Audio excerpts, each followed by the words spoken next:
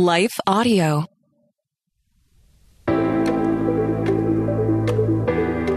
Hello, and welcome to Kainos Project. I'm Dale.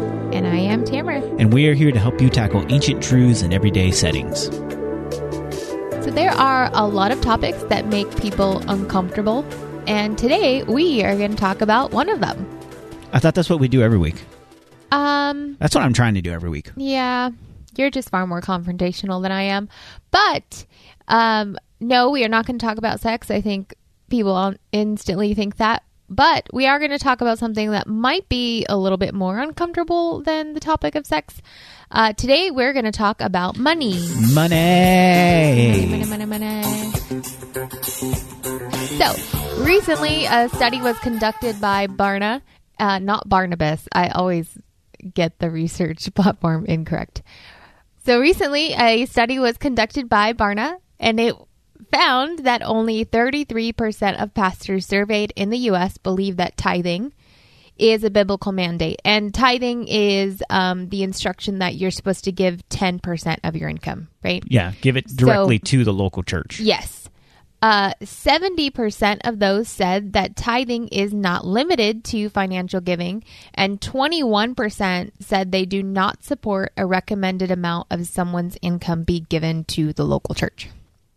So basically, only 1 out of every 3 pastors says that tithing is in the Bible as a mandate for modern-day Christians to give to the local church, that 10%.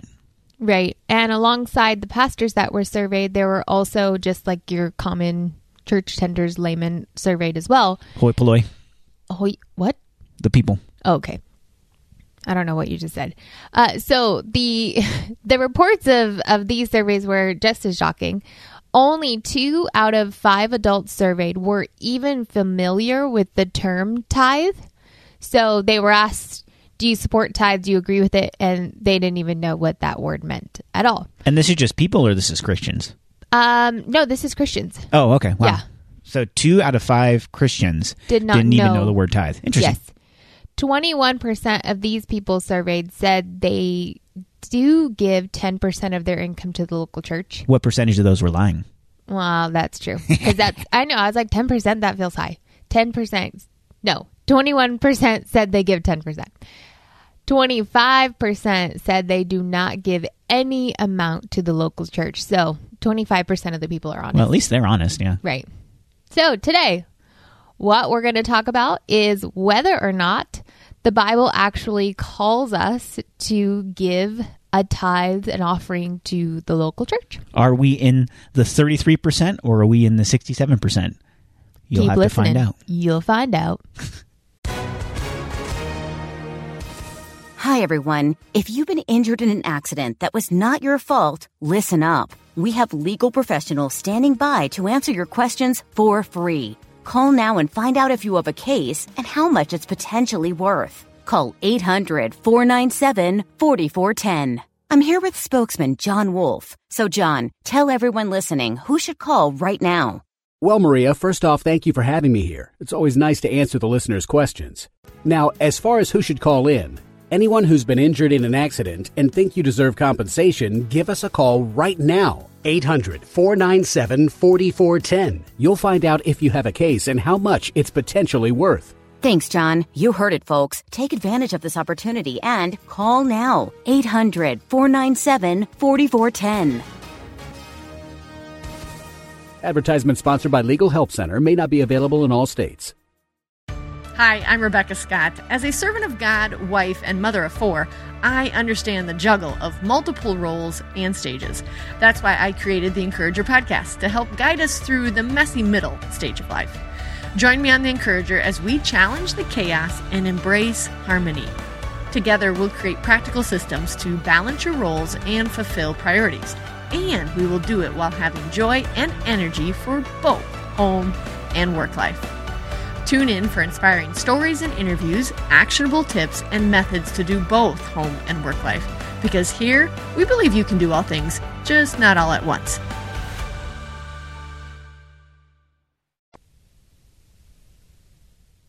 All right, so we are talking about tithing and generosity, but it's probably important that we should distinguish those two things from the get, because the Bible really leaves no question as to whether Christians ought to be generous or whether the focus of that generosity should be on furthering the mission of Jesus, the mission of the gospel through the local church.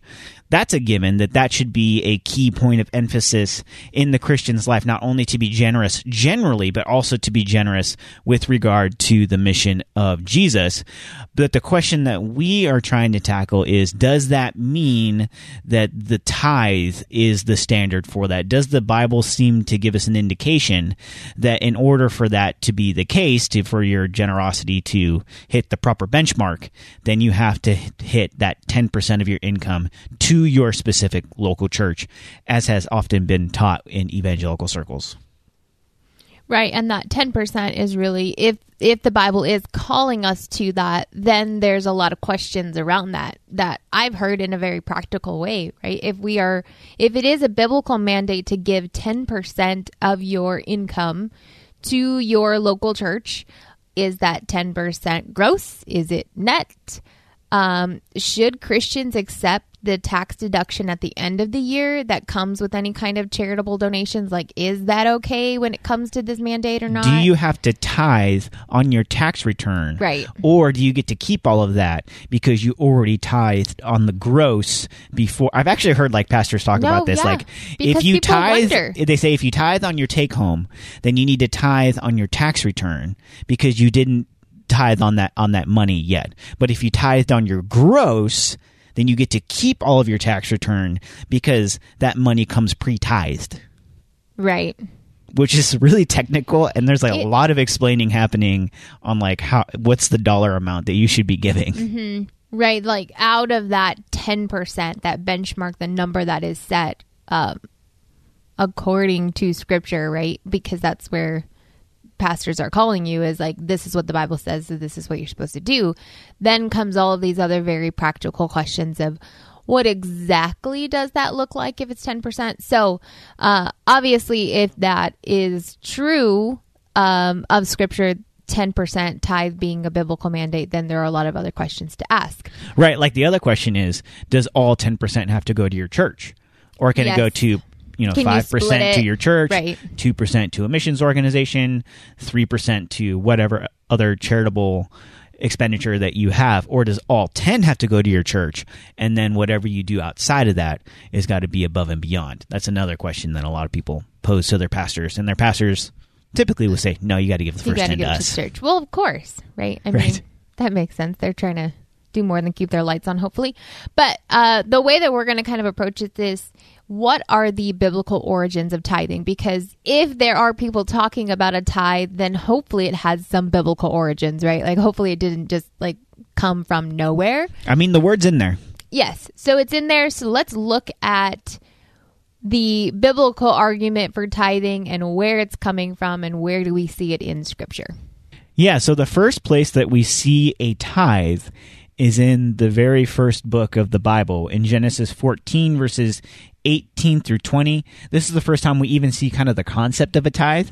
And this is shortly after Abram returns from a military victory, and he gotten involved with that because he had to save his nephew Lot. And there's a lot of backstory there. Lot had been taken captive, and Lot seemed to cause a lot of trouble for Abram throughout his life. But he comes back from that, and as Abram returns from battle, there with these considerable spoils, having defeated his enemy, he meets this mysterious dude who's like a priest, but he's a king, and he has a cool name, and his name is Melchizedek. And this is what happens in Genesis 14, verses 18 through 20. It says, "And Melchizedek, king of Salem, brought out bread and wine. He was a priest of God Most High. And he blessed him and said, Blessed is Abram by God Most High, possessor of heaven and earth, and blessed be God Most High, who has delivered your enemy into your hands. And Abram gave him 1/10 of everything." And so what we see is that as Abram comes back, he gets this blessing from this priest king named Melchizedek. And in response to that divine blessing that is given to him, he says, you know what, I'm going to give you 1/10 of all the things that I brought back from this military conquest. And that was the first instance that we see of a tithe. Yeah, and the act of Abram is certainly not enough to understand giving a tenth out of your income as a biblical mandate. Like, to look at this in isolation and then draw a conclusion that, look, this is the mandate.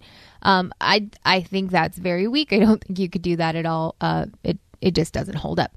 But his tithe to a priest of God that he, met and gave him this blessing is certainly a foreshadowing of the law to come. And so the next time we see any reference or instance of some kind of a tithe happening is in Leviticus 27:30, where we see this giving of the law. And this is hundreds of years after Abram gives a tenth to the king priest. But God did institutionalize the giving of 10% as a law. Yeah, and just to give another little piece of the biblical context there, while this law given to Moses was, hundreds and hundreds of years after this interaction between Abram and Melchizedek, the authorship of Genesis and Leviticus is part of this 5-part series called the Pentateuch, and so literarily speaking is kind of like the same. There's arguments about who authored the Pentateuch. Some say it was Moses. That's kind of like the more traditional view. Some say there was a number of different authors that contributed to it. That's kind of more the the progressivist kind of idea. But in either regard, the Pentateuch was constructed as a singular unit, and so when this narrative of Abram was told, it was done so literarily to foreshadow the giving of the law to Israel, of which Abram is the father. Right. And I'm going to read just Leviticus 27:30 so we see what is actually said in the giving of the 10%. It says, every tithe of the land, whether of the seed of the land or of the fruit of the trees, is the Lord's. It is holy to the Lord. So here we see God commanding for the people of Israel to give 10% of their income, whether that be their crops or their animals or whatever it is that they do to earn a living. They are commanded to give the Levites 10% of the fruit of their work, right? Yeah, and the Levites, they were one of the tribes of Israel, and they had this special designation among the Israelites in that they weren't farmers, they didn't have livestock, they were the priestly class within the nation of Israel, and so they were the ones who were charged with taking care of the tabernacle and later the temple, and so their whole job was to be there at the mediating place between God and Israel, and so their work was in the temple, and so in order to support that practically, financially, the rest of the tribes needed to give 10% of their first fruits of their crops and their livestock and everything to support financially the Levites, who were then acting as the mediator for all of the other, between God and all of the other tribes of Israel. So that's kind of like the practical setup of why this tithing system was put in place to begin with. Well, and not only was that tithing system used to support the livelihood of the Levites, but some of that went to burnt offerings and other things that correct, yes, were required to carry out the work of caring for the tabernacle or the temple. Yeah, so there was a large portion of that which was actually the burnt sacrifice, which was part of their worship. But then, the remainder of that was vital to the livelihood of the priests and the Levites who were mediating that experience. Yeah, and something that's interesting, which it doesn't necessarily just say it in one verse, but as we look back to the Old Testament, what it meant to tithe and what laws were actually given, when you go through the laws that were given in relation to tithe, you actually see it adds up to a whole lot more than just 10%. Right, because there wasn't just one tithe. Right, yeah. So different Bible scholars come to different conclusions, but the people of Israel were commanded to give between 12 and 14 separate tithes over the course of a 7-year period. So this overall, likely, the contribution that they were required to make was more like 20% of their overall income rather than the 10% that we're most familiar with. Right. And then there's this other part of this tithe, because it seems to make sense, because like right off the bat, you would say, oh, well, that makes sense. Like the priests are talking to God for the people. The people give the 10% so the priest can have a living. We do the same thing. Our churches are a temple. We give to the priest, quote unquote, the pastor, so he can mediate our experience with God.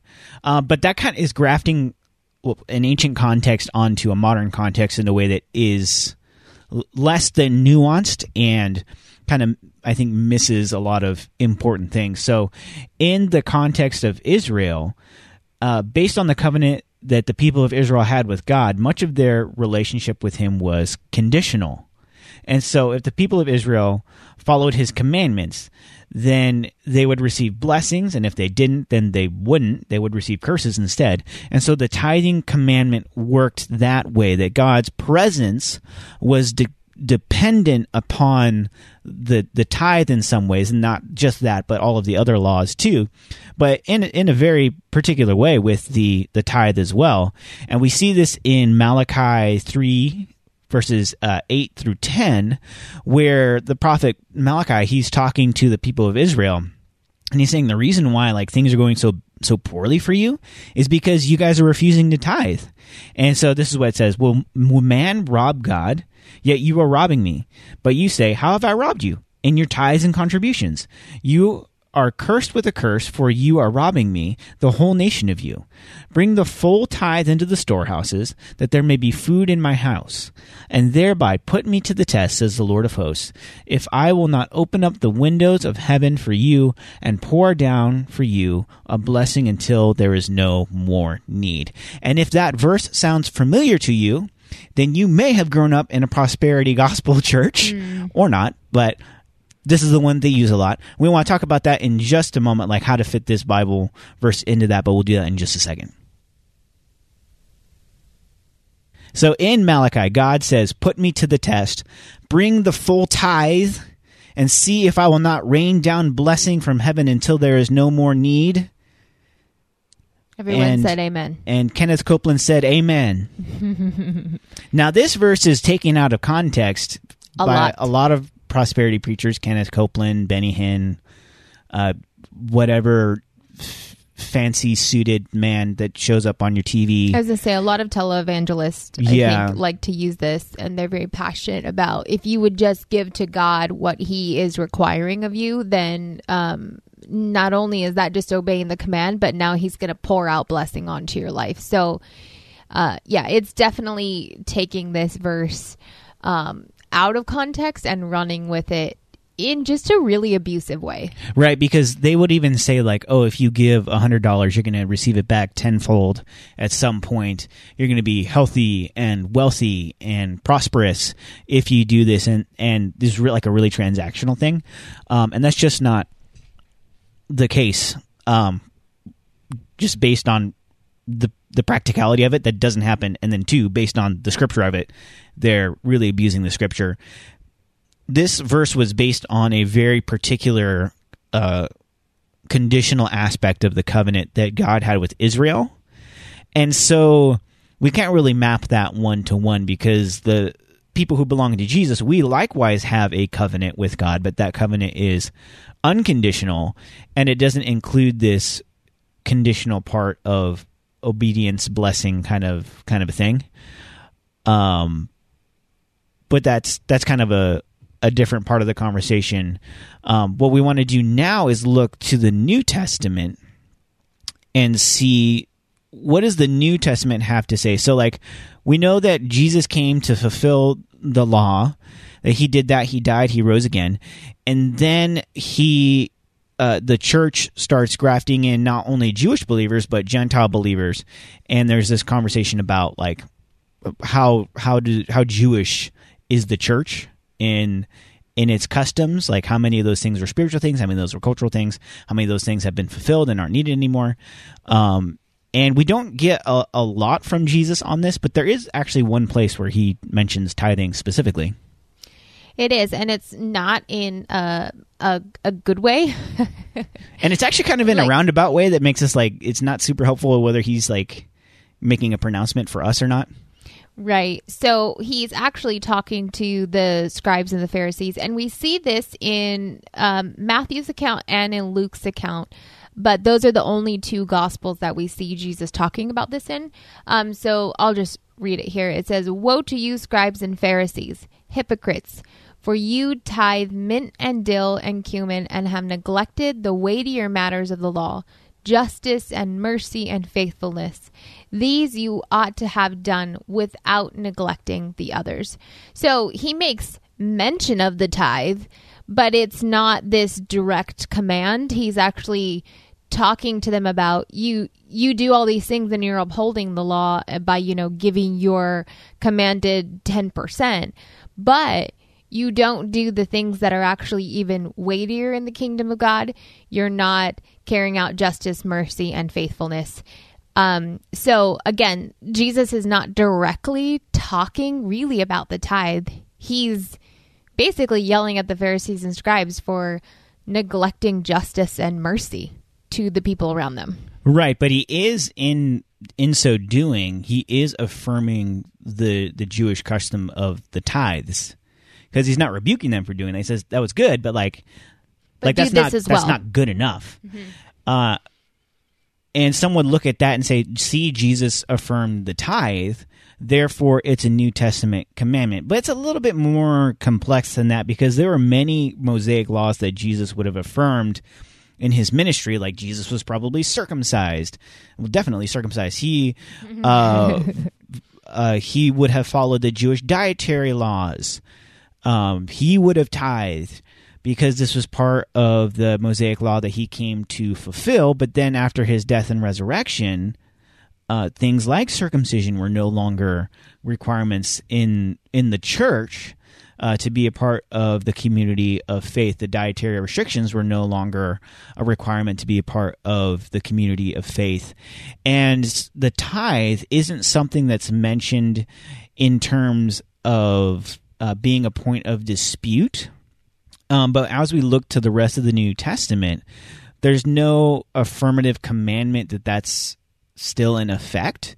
And there isn't really even the implication of it, because there would have to be a lot of theology in how you transfer a tithe to the temple in Jerusalem to a tithe to your local church. Right. On a regular basis. Like, these weren't 501c3 organizations, and the theological mechanism to get you from tithing to the temple to tithing to the church is not in any place in the New Testament teased out, explained. And if that was, as big a factor as, we've been made to believe it is in our modern 501c3 churches, then you would think that Paul would say something about it, or Peter would say something about it at some point in the epistles, but we never really get that positive affirmation or that theological backing for it. That's true. And within the early church, there was a lot of wrestling, like you mentioned earlier, of what is it within the new church under the new covenant after the death and resurrection of Christ are we meant to uphold? And those who come out of the Jewish background were trying to navigate the Mosaic laws, but we know that Jesus fulfilled those laws. Like, we are no longer bound, and the requirement is now different. Of course, I mean, you even just look at the Sermon on the Mount, and Jesus is affirming a lot of what was in the Mosaic laws, but it's no longer this obligation to the people of God that you have to fulfill these things in order to be children of God. So that same thought process goes into the tithes and offerings. When you look at Acts specifically, like the birth of the church, we see a lot of giving happening in the book of Acts, but it is far more than 10%. And there's actually a lot of diversity in terms of the nature and kind of giving that takes place. Because when you look at the Old Testament, it's pretty simple. You give it to the priesthood. But then when you look at the church, who is the priesthood? It's not pastors. That's not the one-to-one. Right. That there's this theology, particularly within Protestantism, evangelicalism, that finds its roots in Scripture. It's called the priesthood of all believers, or the priesthood of the saints, which means that because the temple of the Holy Spirit is no longer the temple in Jerusalem, the temple of the Holy Spirit is itself the body of believers, that the Holy Spirit lives in and among us, and so we are the priests of God. So then, like, how do we give 10% to ourselves? Or, you know, like, there's not this services rendered kind of thing going on with, like, the presence of God being mediated through this particular set of people with this particular tithe. But that doesn't mean that the generosity or the mutual caring for one another goes away. In Acts 2, where there was a lot of poorer Christians who were in Jerusalem, maybe a lot of them had converted at Pentecost, when there was, you know, literally thousands of people that converted in a day, and they had stayed there to receive training and discipleship before they went back to plant churches in their own hometowns. And so there's just a lot of need going on. And so basically what people started doing is they started, you know, if they had a property, they would sell it, and they would just give all those proceeds, not 10% of those proceeds, all of those proceeds, so that people could have food. Mm-hmm. And so that was much more than 10%, obviously. And then we see throughout the Pauline epistles, Paul's letters, that he is taking up this collection for these needs of these Jerusalem Christians. And whenever he kind of puts that in a letter, it's in a couple of different letters, he's never saying, like, you should give 10%, or this should be above and beyond the 10% that you give to your local church to give to this Jerusalem offering. There's never that specificity to it. Yeah, and so the theme that you really see in the New Testament is not so much the law of this 10%, right? And growing up in the church, I've always heard it that way, like, give 10% and get into this habit of 10%. And if you can't give 10%, give a portion of it, but you need to get to that point of giving 10%. And so it becomes this, like, obligation for you to meet 10%. And also, there are those who say, great, I'm at 10%. I don't need to give anymore. But the themes of what we really see in the New Testament is not this mandate of 10%, but a calling to generosity and a calling to care for those around him. And you see that a lot within these raising of funds and support that Paul is calling a lot of the other churches to. And he talks about their generosity of giving to other churches. And you have to think that they were also taking care of the people within their own church, right? Like, they weren't just giving it to Jerusalem and then their own church was suffering, but there's this heart of generosity, this heart of caring for others, and it coming out of the things that they own. Of course, to say generosity only comes out of your finances is false, but to also take the perception that I don't have to give. Finances are not involved at all. That's also false. Yeah. Because what does Jesus say about, like, where your treasure is, there your heart is too? And let's be honest, like, our finances, we treasure those things, right? Like, how we spend our money, where we spend our money. And there might be some who absolutely cannot give in any kind of a way, but they can be generous with their time. But then you have others who are like, oh, I'll be generous with my time and also keep this surplus of money that I have. And it doesn't even have to be a surplus. But I'm just going to keep all this money and spend it according to how I want to spend it. But the call that we see in the New Testament is a call for Christians to be generous people with everything that the Lord has given them. That includes your finances. Like, you should be giving of your finances to care for others. Yeah, and there's another thing that we didn't mention here in terms of, like, New Testament data talking about giving. And the other thing is that when it comes to pastors and preachers, Paul teaches that a worker is worth his wages. And so if there is someone who's providing ministry, then it is the obligation of the church who's receiving that ministry to financially support that minister. And there were certain instances where I think Paul did accept financial resources from other believers, particularly the Philippian church comes to mind. But there was another letter that I'm not thinking of who he was writing to offhand. It might have been the Thessalonians, where he said that, when I was in your midst, I was preaching the gospel to you, but I didn't receive any money from you. And so there were certain instances where Paul, for strategic reasons, because of the culture that he was in and how that might have been perceived, he would forego what was owed to him in terms of financial return for offering this ministry to the church. But he would still say, as a general rule, that a worker is worth his wages. And so that's where we get this principle that we abide by now, where we should pay our pastors, and the way that our pastors get paid, their source of income is through the donations of the people who benefit from that church and from that ministry and who are a part of that church and that ministry. I don't think Paul ever had in mind the way we do it in America with these, nonprofit organizations and tax exemptions. That's not something that he ever would have been able to conceive of. But the principles are there, where that if there's this ministry that is offered to you, it's obviously offered to you at no cost. But if you're a follower of Jesus and you have benefited from this in a spiritual way, and you want others to benefit from it in a spiritual way, and you know that the worker is worth his wages, then your generosity ought to contribute to the continuation of the mission of Jesus, really. Yeah, and you often have people on both sides, right? You have one who says, like Paul was a tent maker, he was earning his own wages, and that's what you were referring to when there was a time when he was serving this local church, but he wasn't taking any kind of money or donations from them. And that's the time when he was like doing tent making on the side.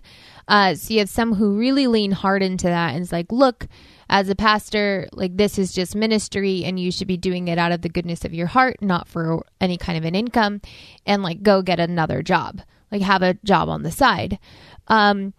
Which is really unfortunate because a lot of people who hold that mindset are doing often really well on their own financially, and they just can't conceive the idea of giving to someone else whose calling is to minister. Like they think pastors should be living this like lowly life that they are constantly in need and in reliance on the Lord and for every meal.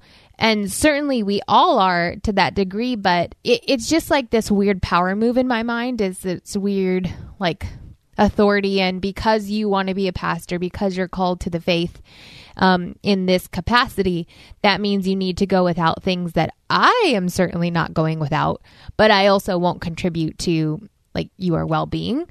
So I think that's just really unfortunate. And I imagine if Paul were here today, he would just be like yelling at everyone, because that's not the indication he was trying to give by telling us he was a tent maker at a certain period in his ministry. But then you do have the other end of it where like it does talk about like don't muzzle the mocks, like don't muzzle the mocks. Don't muzzle the ox, and a worker is worth their wages. So what is that balance when it comes to pastors receiving salaries, and what does their livelihood look like? And I think oftentimes that needs to match the community they're in, right? Yeah, and depending on the community, I mean, some people who are pastors may need to be quote-unquote tent makers, depending on your context and the size of the church that you're leading and the financial resources of the people who are in that congregation. You may need to be, it's called bivocational, where you work as a pastor, but then you also work at another job to supplement your income. That can often be, difficult, and it's a lot of hours that you can be putting in. And then there's other situations where there's enough size in the congregation there's enough resources there that you can have a full-time pastor who like that's what they do, and their whole job is to train other leaders, and maybe there's more than one full-time pastor or support staff on that team for that church. And so it depends on the context. I don't think that there's necessarily like a one right way to go about that. I think there's a lot of wrong ways to go about it depending on the context that you're in, where there may be, situations where pastors are financially ambitious when they ought not to be, in certain ways, especially when those finances are coming off the generosity of people who are really doing their level best to give as much as they can. But then there are other situations where pastors are just like literally just trying to survive, and there are people who have a lack of deep pockets, and they are suspicious of them and want to keep them poor, to keep them humble, because they think that's spiritual for some reason, and that's also super unhealthy. Yeah, and the idea of, I guess, like, how should a pastor be paid? Should they have to work a separate job on top of being in ministry? We even see Paul take on different versions of that, different practical measures of that in his own ministry. There's a point where he is taking the money, taking the donations from certain churches, and that's how he's able to minister in that area. And then we see other times where he is doing tent making. He's bivocational because of the needs of that church. So I think for the masses, though, we cannot view our generosity through the lens of, well, I'm not going to sit here and pay the salary of my pastor. That probably is an indicator that you don't have a very generous heart in the first place, and that your view on money is tainted and kind of dysfunctional. Like, you're holding on to your money as you have some kind of power over your pastor. So maybe that's something, like, as an individual, you just need to deal with and take before the Lord and ask him to change your heart. But when we look at Scripture, there is this call within the New Testament for us to be generous people.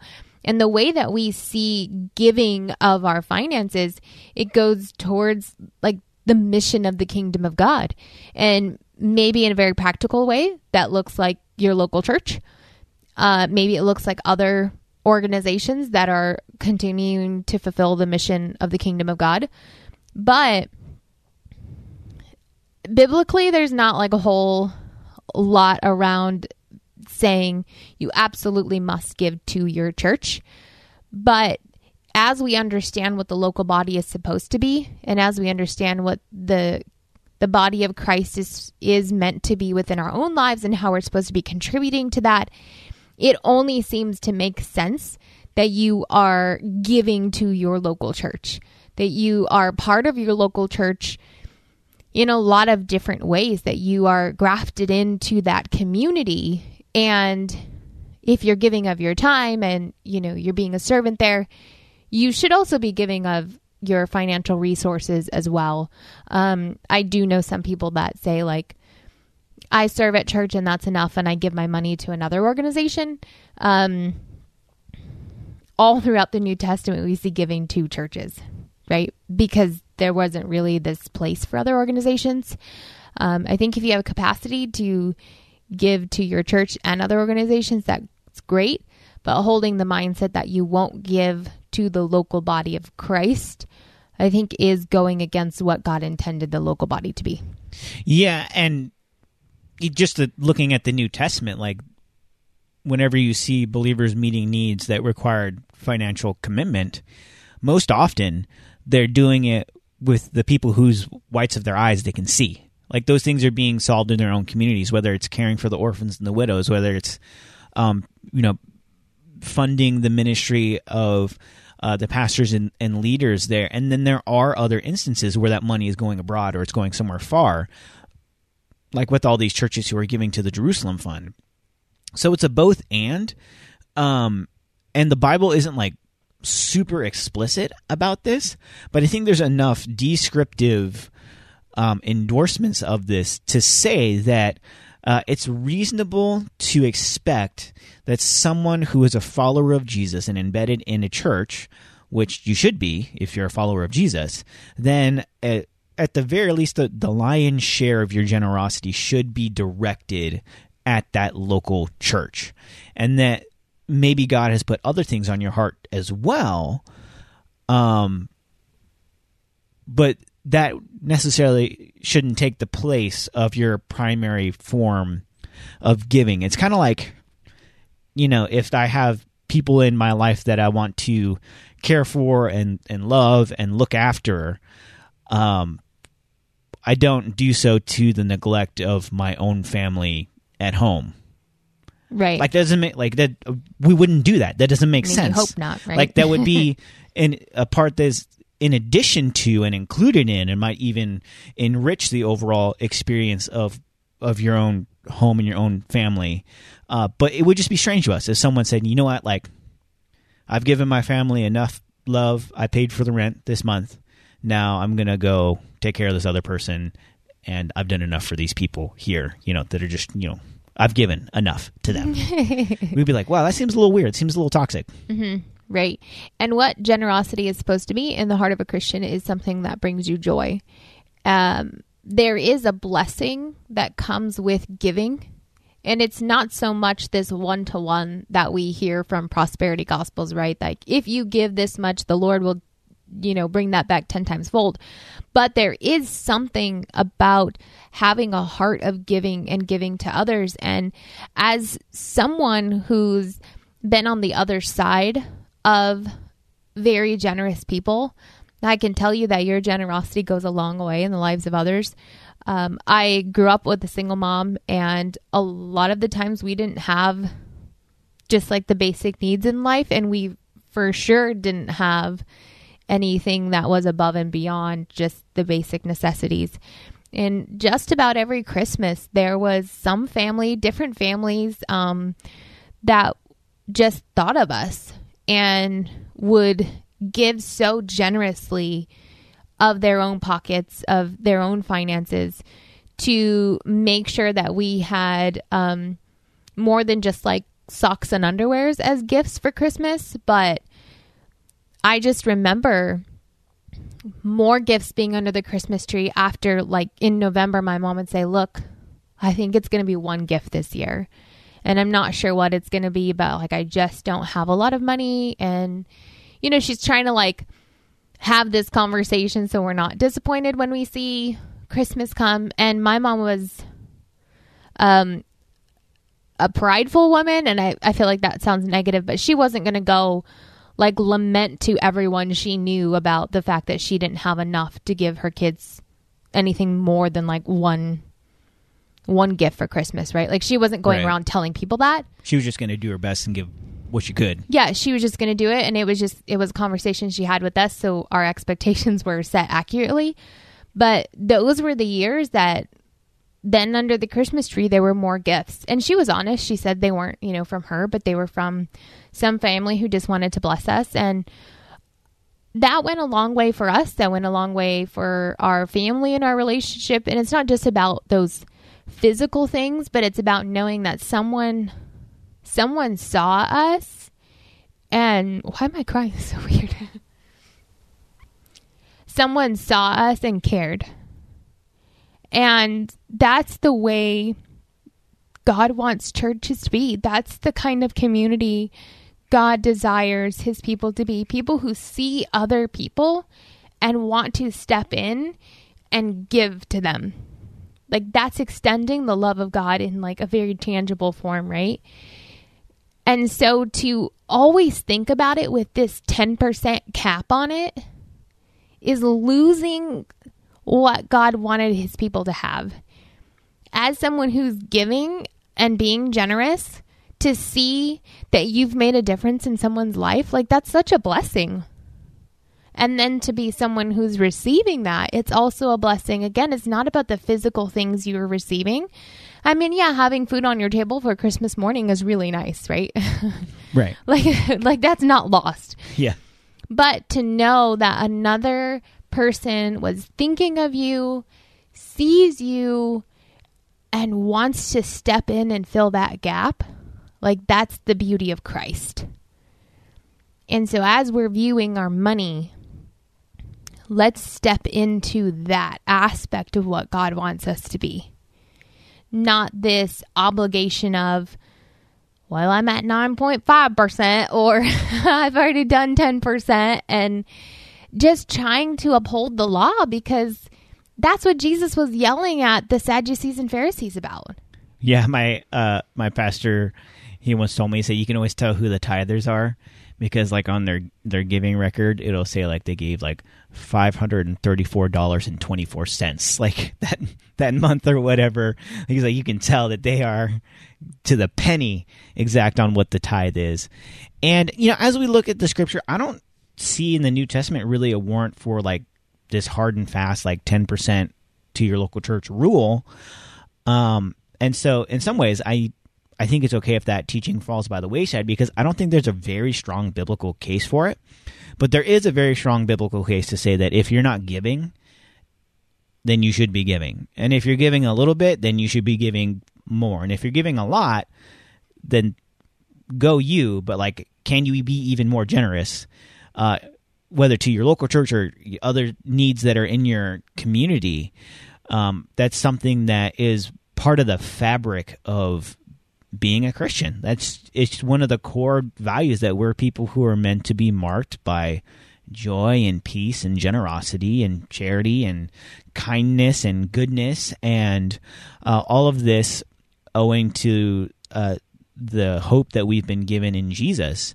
And so any way that we can fund the mission of Jesus, that the gospel would be proclaimed, that we can provide resources to that, then we should. And then wherever we can provide resources to where the gospel is being lived out through caring for people, then we should also be giving generously to that as well. And maybe 10% to like that's a good benchmark for you to hit. Like maybe you give like 3% and say, you know what, 10% would be like a really good goal for us to like be giving that. And I think that's totally fine. I just don't think that, we necessarily need to burden the conscience of people or to like really just like put it in like such a such a weird framework of a very specific benchmark when the Apostle Paul tells us that God loves a cheerful giver. It's not that God loves a giver who gave the obligatory amount, that God loves a cheerful giver. And now that isn't to say that your giving should always feel good, right? Because there's a lot of times when we've been given to something, I'm like, dude, I feel compelled, not because somebody told me I had to, but because this is something we should give to. But I'd really like to hang on to that money. Like that's a pretty nice little sum there. That isn't to say like only give if you feel like then you're never going to give. You're never going to give. You gotta know when and have a sense when God's calling you to do that, and then even though you don't really want to, that's part of what generosity is. It's giving even when you prefer to hang on to something. Well, and that understanding of giving too even just changes your view on money. Or you view it as this resource that the Lord has given you, and how do you steward that resource well? Am I going to do it to where all of my income is just going back into my own household, or are there other ways I can actually impact others outside of just the unit that I see every day, right? I think it allows us to have a little bit less of a dependency on money and a dysfunctional relationship with money where we're trying to hoard all of it, but really lean into, okay, Lord, I'm going to be generous in this way, and I'm going to trust that you are going to care for my needs too, but also that he would transform our hearts on the way that we view money. Thanks for listening to the Kainos Project podcast. Thank you also to our partners at Life Audio. Visit lifeaudio.com to find dozens of other faith-centered podcasts in the network, including shows about prayer, Bible study, parenting, and more. If you enjoyed hanging out with us today, consider subscribing to the podcast and leaving a rating and review. And be sure to visit our website, kainosproject.com, for more helpful resources. Thanks again, and we'll see you next time.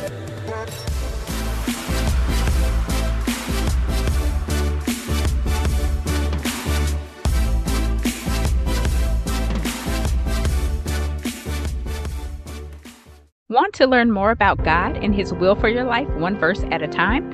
I'm Quinice Petway, co-host of the Your Daily Bible Verse podcast. I'm inviting you to tune in and subscribe at lifeaudio.com.